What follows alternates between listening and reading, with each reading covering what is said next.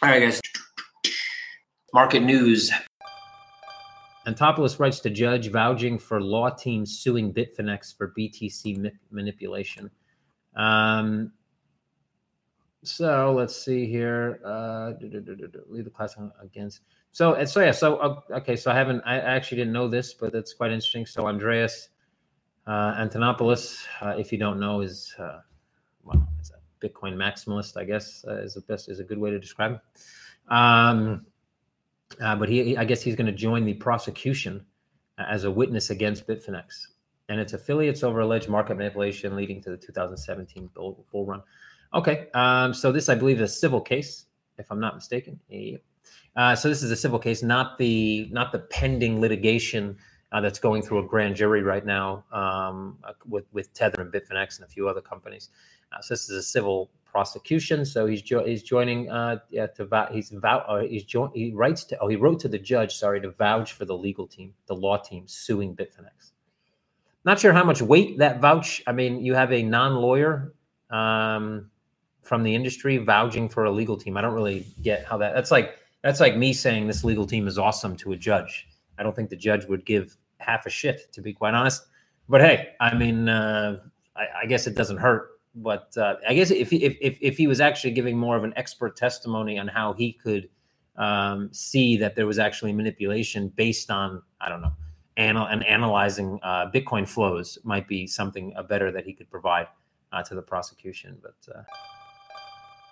number 2 on a list of 5 from news from last week, crypto asset firm Amun launches Inverse Bitcoin ETP. So an ETP, for those that don't know, is an electronically traded paper. So this is a bit ridiculous, right? So you take a digital asset and then you make a paper version of it and trade it electronically. If anybody doesn't get the irony there, you might be in the wrong room. Anyway, so let's see. So finished product for traders. I bet you this is Switzerland. Yeah. Okay. Yeah. Switzerland. You know, the guys in Switzerland, I really don't understand what they do in Switzerland. Switzerland likes to think they're at the forefront always on finance, financial products, but they build shit that no one wants, that only really gets sold in Switzerland, maybe Austria, Germany, whatever. But the rest of the world could give, they just don't care about. I mean, so again, it's a digital asset issuer who issues an electronically traded paper, a paper version of a decentralized asset built on an electronic form that is basically a stand-in for the underlying fully digital asset. Anyway, obviously the idea here is that people that already trade ETPs will already have an account. They don't need to get a wallet, et cetera. It's the same idea that people thought that when futures came out, it was going to completely change the market. And well, for the most part, it didn't. So anyway, so another asset being traded, great. What do I think about that? I don't really care. I think that until we need to mature the underlying market before any of these, let's say, synthetic instruments make any bit of difference to the market on a whole. Number 3 on a list of 5 from last week, data shows 25 billion worth of Bitcoin and Ether held by 7 crypto exchanges. Yeah, this is a no shit Sherlock comment, our news story. Centralized exchanges hold a good amount of the available Bitcoin and Ether, considering they're the number 1 and number 2 asset in the world when you talk about crypto.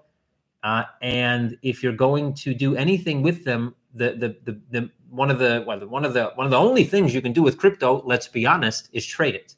Because you can spend it. Yeah, you can go on websites and buy, cards to go buy Starbucks coffee with it and Amazon gift cards. But in reality, the vast majority of transactions that happen in crypto are based on trading, OTC trading. It's all OTC, by the way, guys. That's over the counter. Over the counter trading simply means there's no centralized counterparty. That means when you get a price, it's a price from a specific exchange and not from some centralized pricing agency. So the entire market's OTC. And obviously, if trading is the number 1 thing you can do with an asset, where do you think most of those assets will sit? Well, trading venues, obviously. So not much of a news here, to be honest. It just shows how small the market is still, 25 billion. That's a big number to me and you, right? normal people. I don't have 25. I'd like to have 25 billion. Sounds like a nice number to have in your bank account, where you go to like into your mobile app on your bank and you can't even see your balance because it doesn't fit. That's probably, it's probably something good to wake up to in the morning. Oh my God, it's zero. And then you scroll to the left and go, oh no, 25 billion. Okay, still there. Point is that should be much larger. But the fact that it's a large portion of what's available, well, kind of makes sense to me. Number 4 on a list of 5 from last week, Gemini becomes first ever crypto exchange to pass Deloitte's second level security exam. So when I first just read this, what it tells me is, okay, that's interesting, I guess. Not sure that it makes any sense. Now, obviously, I'm pro-regulation. That doesn't mean I believe in all regulation. That doesn't mean I think regulation is awesome. It doesn't mean that I wish regulation was actually here. What it means is that regulation is here. And if you're not pro-regulation, eventually you get stopped. And I know that, all the people that look at big exchanges like Binance, et cetera, have their own opinion on that right now because they've never lived through any other similar circumstances. I have happened in FX. I've seen it happen in other markets, commodities, futures, even synthetics, where these things were previously unregulated or not regulated to a full extent, let's say. And companies make a lot of money because they jump into those markets and then they don't get regulated or they're not regulated to the extent that they need to be regulated. And eventually, well, shit crumbles and all the power flows back up to the regulated entities. That's always what happens in finance. It's always what has happened. There's no reason it'll change now. So they passed the Deloitte what's SOC 2 Type 2 securities exam. So SOC is Service Organizational Control. Let's see. So it's by the let's see, applied for regulatory purposes, core business areas outside financial reporting. It's based on compliance. It's like getting everybody sees these what is this? ISO, right? So you see a lot of companies that say they're ISO. It's basically an audit on some type of process in your business. Well, this is an audit on how you're doing compliance or security compliance inside of a company. So they've basically been shown that they've passed this security audit, which is a good thing. Did they need to do this? No. Does it mean that they're fully secure and that they can't get hacked? No. Because for the most part, this type of exam doesn't include most of the type of security measures that would be needed from a pure technical standpoint to protect blockchain-based assets. Now, having said that, most hacks are not hacks, guys. It's not like James Bond. Somebody's jumping into a system and you see some guy sweating and he's typing and there's all kinds of shit going on his screen and he hacks into a system and then steals all the money. That mostly happens in movies. Most hacking is social engineering. Somebody gets a phone call, somebody gets an email, they think it's from somebody else, they give access to something they shouldn't. Guy gets access, boom, game over. Somebody goes to a Hilton to a conference, uses a public Wi-Fi that's called a Hilton free Wi-Fi, which happens to be the guy next to them's mobile phone, and on through the hotspot steals access to their computer files and gains access to their accounts. That's usually how hacks happen. So those type of hacks, for the most part, are probably covered to an extent inside of this, let's say, security examination or audit. So that's good. Did they have to pass this? No. Is it good that they passed it? I guess so. I think it's more for PR. They're just trying to show that they're a legitimate organization, which is a good thing for them. But I wouldn't see this as groundbreaking. Lots of organizations pass this, and some are required to by law. So, not many. I think probably no other crypto company has done it. Well, basically because they don't have to. Like I've said a million times, even good people will do bad things if they're not forced to do good things.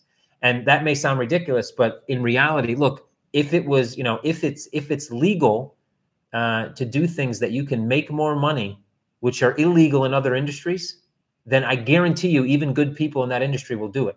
You can see it happening in crypto all the time, right? Derivatives, for example. Derivatives should be illegal to trade without a license. It hasn't fully been applied. The legislation hasn't been applied, but it should.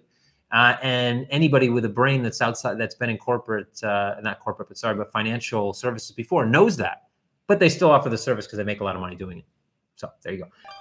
Number 5 on the list of 10. 5 on the list of 5 from last week. Austria crypto regulators slap unlicensed operators with 200,000 maximum fine.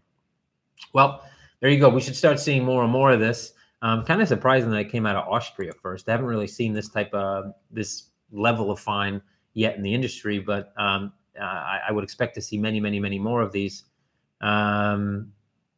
So let's see. Austria crypto regulators have announced that crypto firms cannot operate until they obtain a license from the nation's financial watchdog as the new anti-money laundering regulations come into effect. That would be Anti-Money Laundering Directive 5, AMLD 5. Crypto assets, however, do not fall under this regulation. They remain subject to the ESMA, which is the European Securities and Markets Authority current restriction. Austria crypto regulators have also advised investors to always verify the company's identity. Okay, they'll impose a maximum fine of 200,000. So apparently, I don't see that they have fined anyone, but that they're saying that they will. But look, that's what regulators are supposed to do. That's them doing their job. So, carrying on. Number 1 on a list of 5 from this week, North Korea used LinkedIn and Telegram in USD 7 million crypto exchange hack.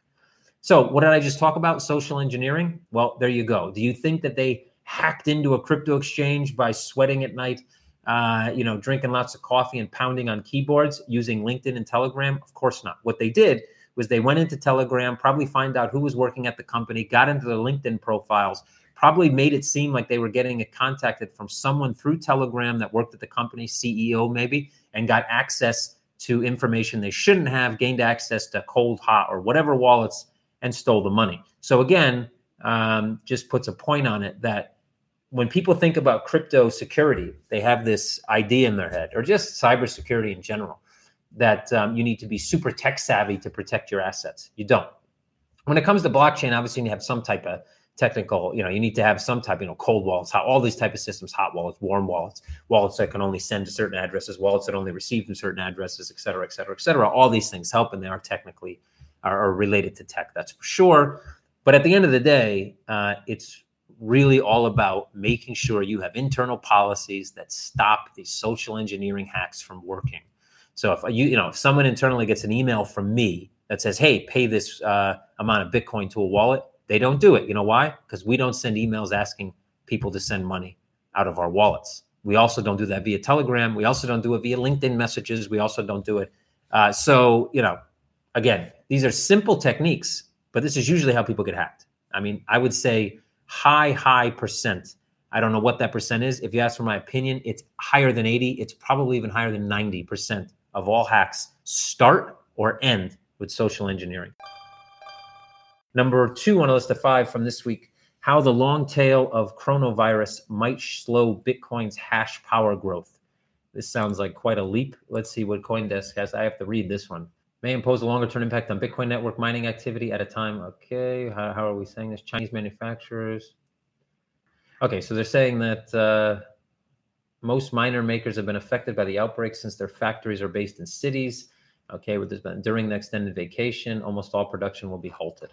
Okay, so less miners being produced, less miners going on the market, or at least for a certain amount of time, meaning that you could affect the actual hash growth. I guess, but in reality, I don't imagine. Look, I think this whole coronavirus is quite overblown, to be quite honest. I don't know what everybody else thinks, but at the end of the day, I think I don't see such a lasting effect. A bubble of a month or 2 or 3. I think most of that hash power will probably be eaten up by older machines, maybe coming back online, cloud mining or whatever. Especially if the hash rate has a spike down, where people assume they might have a better chance of actually getting their own miners or their old miners back online. Number 3 on the list of 5 from this week, hackers stole and encrypted data of 5 U.S. law firms, demand 2 crypto ransoms. Again, more hacks, this time from law firms. Okay, guess how they probably did it? Social engineering. So they're demanding crypto. Now, it's funny because crypto is pretty traceable, right? I don't know let's see what kind, does it say what kind of crypto they ask for? They asking for like Dash or Monero or something like that. No, Bitcoin. So demanded 2 100 Bitcoin ransoms from each firm, one to restore access to the data, one to delete their copy instead of selling it. So it's always funny to me when blackmailers steal data and then try to charge you to delete it. I mean, they're already obviously so trustworthy of individuals, that you would trust that if you pay them, they will delete it, right? Yeah, bullshit. So anyway, they asked for Bitcoin, which is pseudo-anonymous, which means they probably would get caught. If the law firm is savvy enough, maybe they would just pay them to try to catch them. I don't know. Actually, this is in the U.S., where, by the way, the U.S. government's one of the biggest active holders of Bitcoin. I think they were just about to auction off 4,000 Bitcoin that were being held by some agency. So maybe they should ask the U.S. government to actually pay the 100 Bitcoin, and then they could just trace down the owners of that Bitcoin, or the new owners of that Bitcoin, and throw them in jail. Just shows that, well, while the guys are smart enough to social engineer a hack to steal from U.S. law firms, they're not smart enough to know that Bitcoin is probably one of the worst cryptocurrencies to accept their ill-gotten gains through. Number 4 on a list of 5 this week, Consensus acquires U.S. broker-dealer in bid to tokenize $1 trillion muni bond market. That's the municipal bond market, for those that don't know. Muni being short for municipal. That's basically all the bonds that small and large municipalities around the country. So when, let's say, a town wants to build new roads, put up new traffic lights, whatever. Well, they sell bonds. Most of the minimums on those bonds, I think the vast majority are quite high, 10,000 maybe to 100,000, maybe even higher. Though some might be 5,000 or so. I don't know what the average low is on those, but at the end of the day, it's a huge market. It's in the trillions, as said. It's difficult to get into, and because of the relatively high value of the lowest amount you can invest in those bonds, there's really no secondary market. There's definitely no retail secondary market. So I assume consensus here is assuming that tokenizing it and allowing to fractionalize those bonds would open up more access to retail investors. So they're still not talking about settlement of those things. Now, obviously, in the U.S., transfer agent registration is not that difficult to get, but I don't think it's mentioned here. They're simply talking about having a broker-dealer license, so opening up the secondary market. But they would still need to settle those somewhere. And as far as, I guess, Securitize now and a few others do have those registrations, though I don't know how active they are in actual settlement. I think, but anyway, going down the right path. You see a lot of, just to bring up a point on this, I just saw that Sony just invested in Securitize. A lot of companies are now coming on to this idea that tokenized capital markets make a lot of sense. And Consensus is just one of many that's now coming into that market.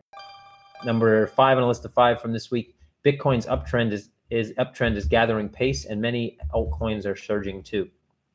Look, guys, I don't know why people get so excited about these ebb and flows in Bitcoin and back into altcoins. If I look right now, just checking on pricing here, what are we at? 8,900 euro for Bitcoin. So roughly 96. So we're still under 10K. Everybody thinks, 10K is some magic number. If we hit it, we're going to spike up to 13 or 15 or I don't know what other nonsense. Look, these ebb and flows are natural. I still don't. There's no such thing as there's never been a bull market in history that is underneath the most recent high watermark.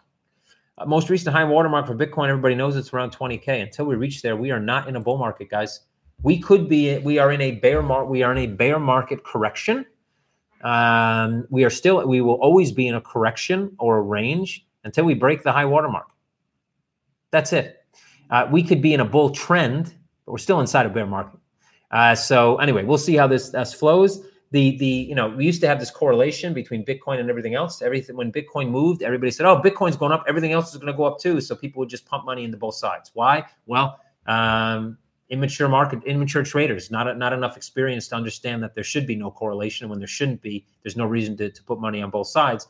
Now that we start to see that these retail traders actually have a bit of knowledge now, we see reverse correlation a lot of times, where basically you see Bitcoin going up, so people are selling altcoins, shit coins, whatever you want to call them, and then pushing that money into Bitcoin. And then once Bitcoin stabilizes or starts to retreat, same thing happens in reverse. People get out of Bitcoin, go back into micro and mid caps, and those shoot higher. So this is natural, guys. No reason to get excited about price movements. The one thing that'll kill you, by the way, as a trader is to get excited about price movements. You should never be excited about price movements, because just because it's going up doesn't mean you're making money. Even if you're holding it, you haven't made money until you actually cash out. So the trade is what makes you money. At the end of the day, whether it goes up or down, don't get emotional about it. Just have a plan and stick to it. That's it. And always stick to the plan. I don't care if you have a plan and that plan fails 5 times in a row, 10 times in a row. If that's your plan, you stick to it. You can always go back and revisit the plan. That's for sure. But if you over optimize your plans as well, you will lose in the long run, right?